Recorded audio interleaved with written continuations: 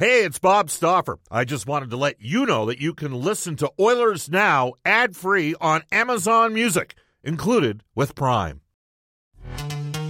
This episode is brought to you by Pepsi Wild Cherry. Pepsi Wild Cherry is bursting with delicious cherry flavor and a sweet, crisp taste that gives you more to go wild for. Getting wild may look different these days, but whether it's opting for a solo Friday binge watch or a big night out, everyone can indulge in their wild side with Pepsi Wild Cherry. Also available in Zero Sugar. So grab a Pepsi Wild Cherry and get wild. Oilers Now with Bob Stauffer. Weekdays at noon on Oilers Radio, 630 CHED. We return to Oilers Now with Bob Stauffer. Brought to you by Digitex. Office Equipment Solutions North America-wide? Yeah, Digitex does that. DIGITEX.ca on Oilers Radio, 630 CHED. 5:02 to go in the third overtime period. So we basically have played two games here tonight, two hockey games, and then we're still in game one. I'll tell you, it's amazing. There's the puck rolling into the Oilers zone. Carpenter after it. He fired it around the boards. It's going to come back to the point. Galley couldn't knock it down. McCabe's got it to Curry. Maybe a 2-on-1. Curry in across the line. Gets it to Klima. Drills the shot. He scores! Peter Klima with 4:47 to go in the third overtime period. Peter Klima has won the game for the Edmonton Oilers. A great pass from Curry, and he beat Andy Moog. The Oilers off the bench. They're mobbing Peter Klima. A stunning end to this hockey game. That's Rod Phillips turns 80 years of age today. As we went back into the Oilers Now Audio Vault for Direct Workwear, where safety meets savings in Edmonton, Fort McMurray, and online at directworkwear.com.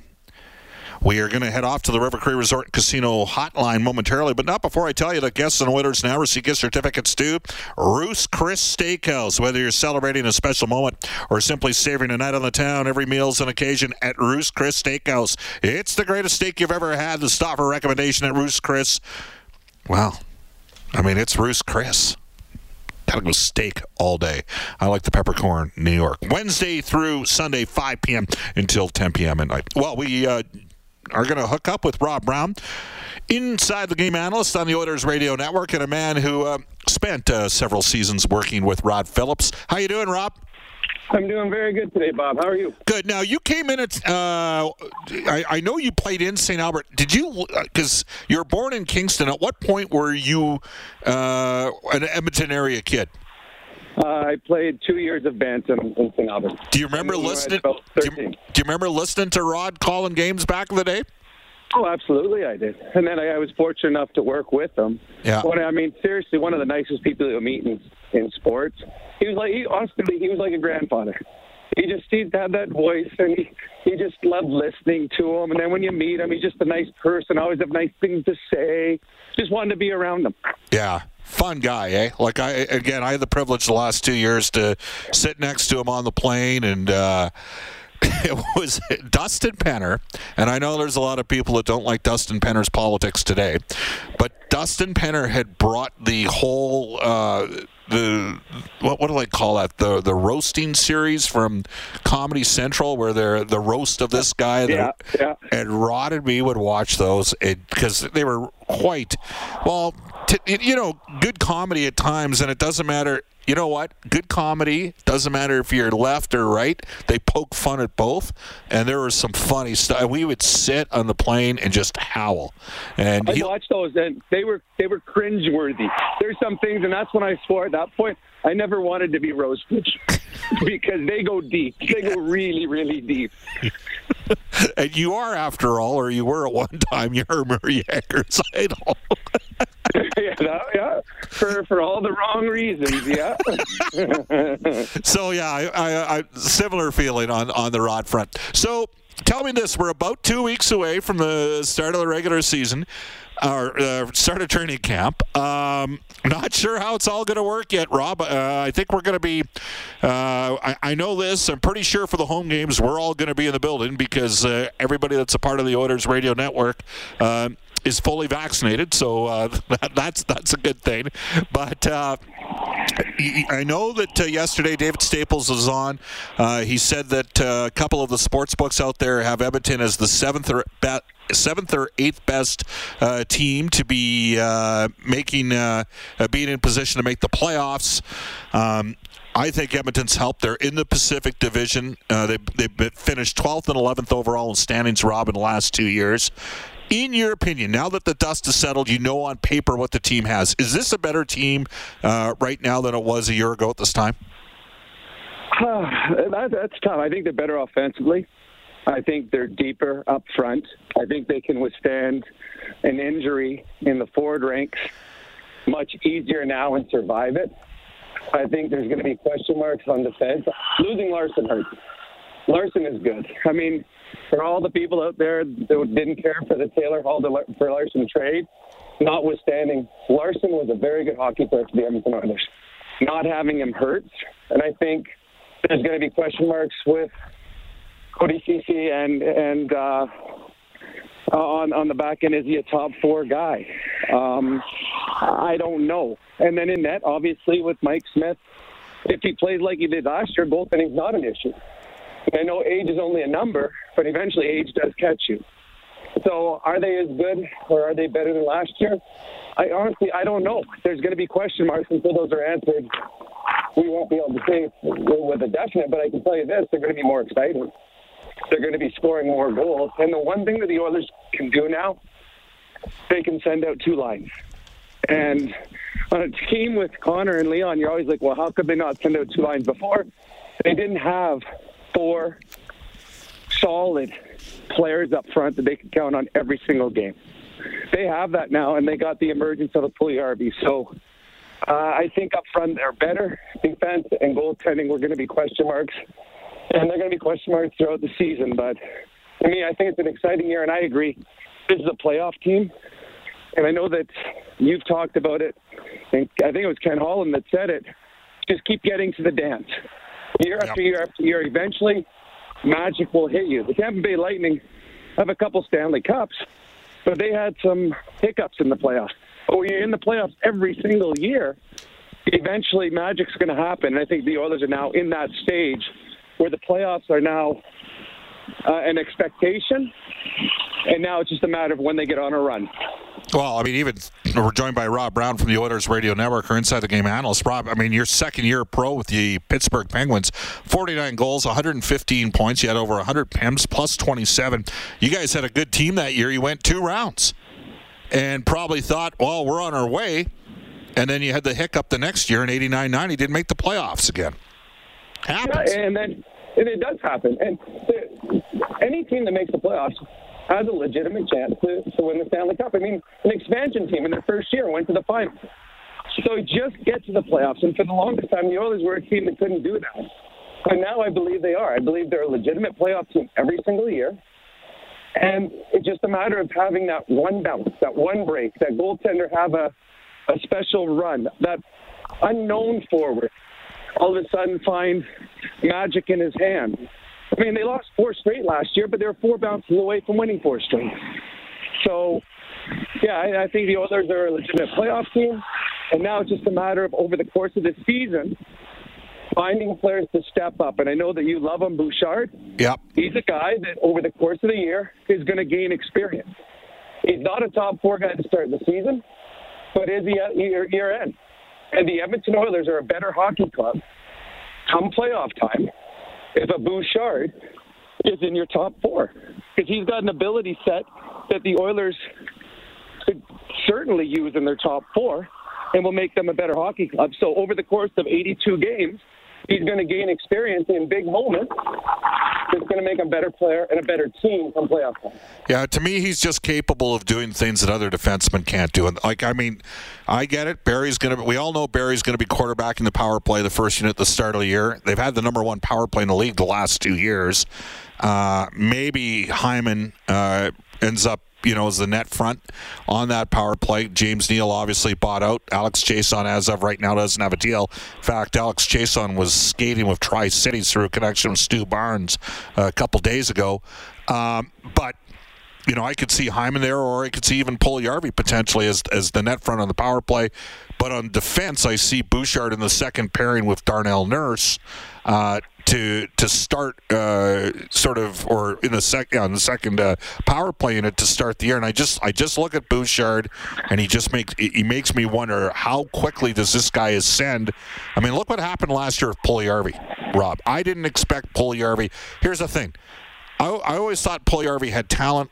I think Ken Holland clearly, I'll give him credit, because I think an inexperienced general manager would have traded his rights, and I'm not sure what Edmonton would have gotten back.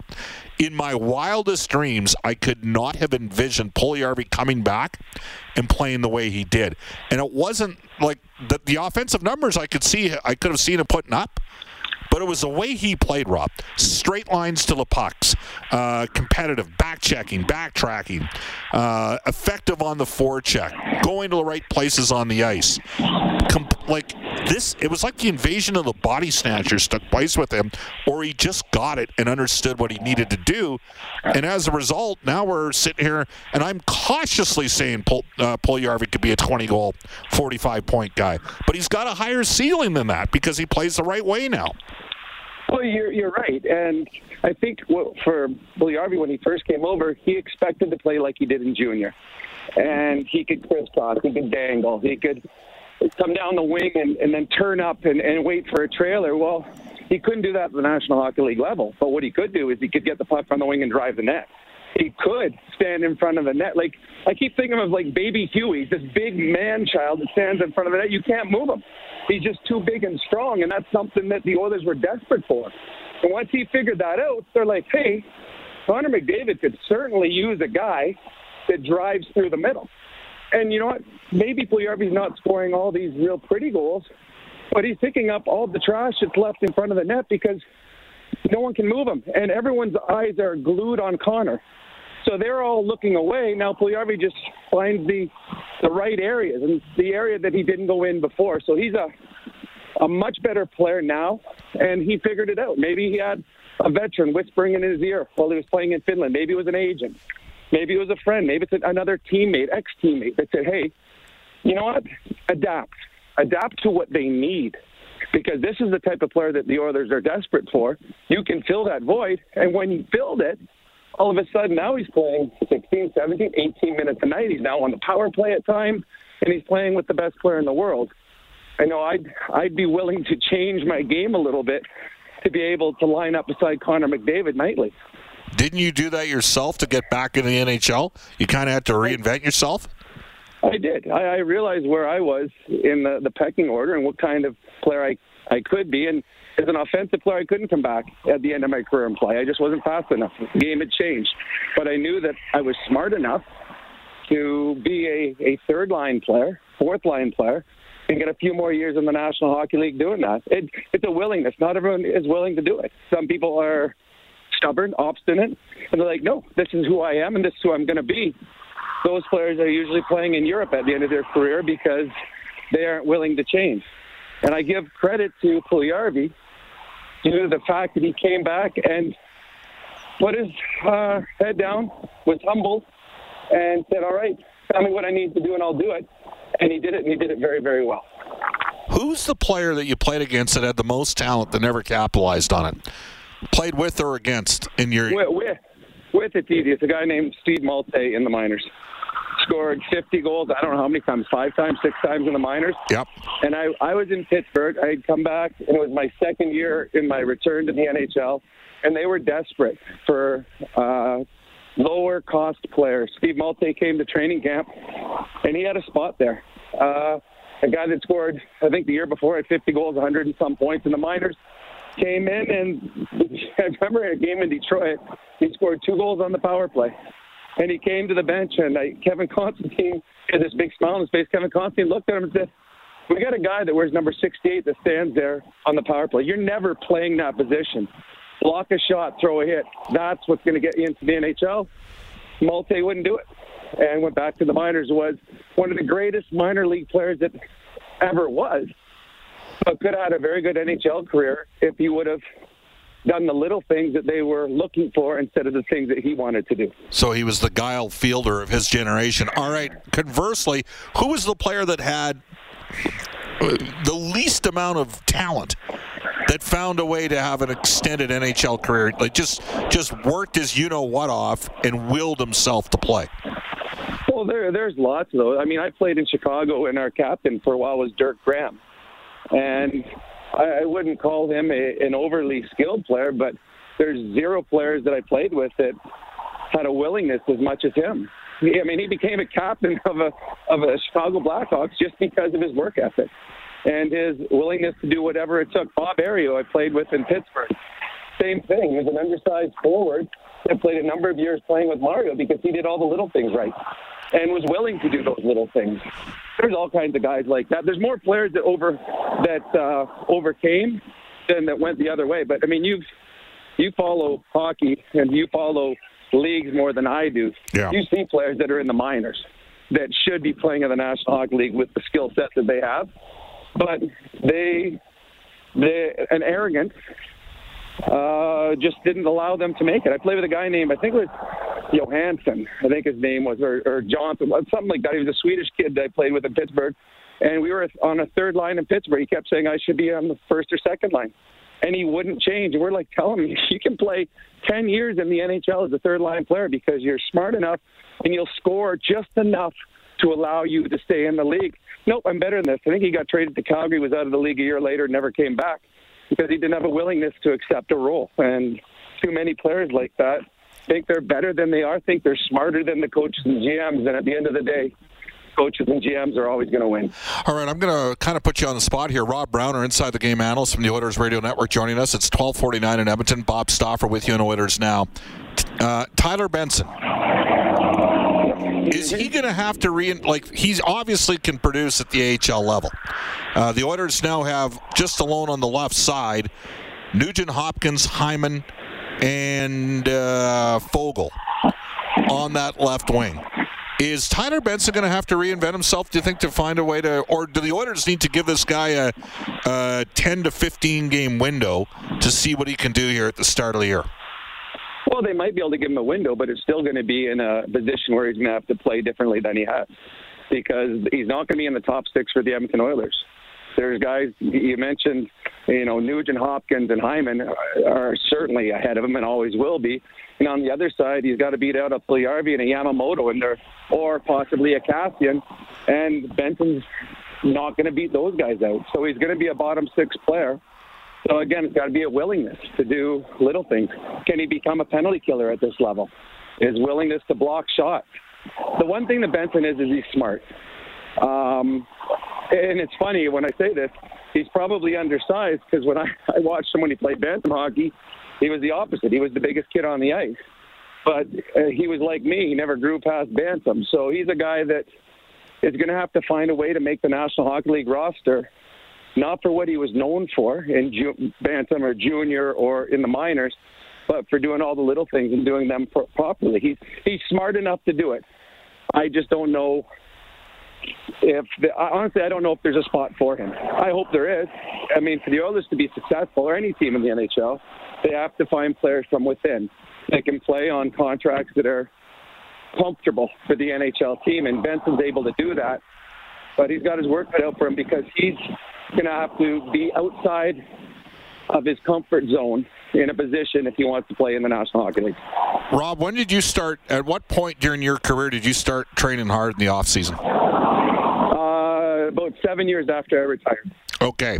So it's obviously a completely different time. Was there ever a player or two you were stunned at the level of conditioning they were in? Like they were, 240 pounds when they played at 190. Like, was there anybody like that? No, I know that there was always guys that used to come to camp that would every year would win the fitness award, and they were usually in the first round of cuts. But the player that I was amazed at was Chris Chelios. I've never seen a player when I played that was as fit as he was, and a lot of it was just natural. But he'd be a guy that, and I don't think I'm speaking out of turn because it's documented. He might be a guy that'd be out till 3 o'clock in the morning, and he comes to he'll come to practice, and he'll be the best player on the ice. Whereas I got to bed at 9 p.m., got 10 hours of sleep, haven't had a drink in about 2 weeks, and he would lap me 3 times during the drills with Keenan. So I've never seen anyone like Chelios.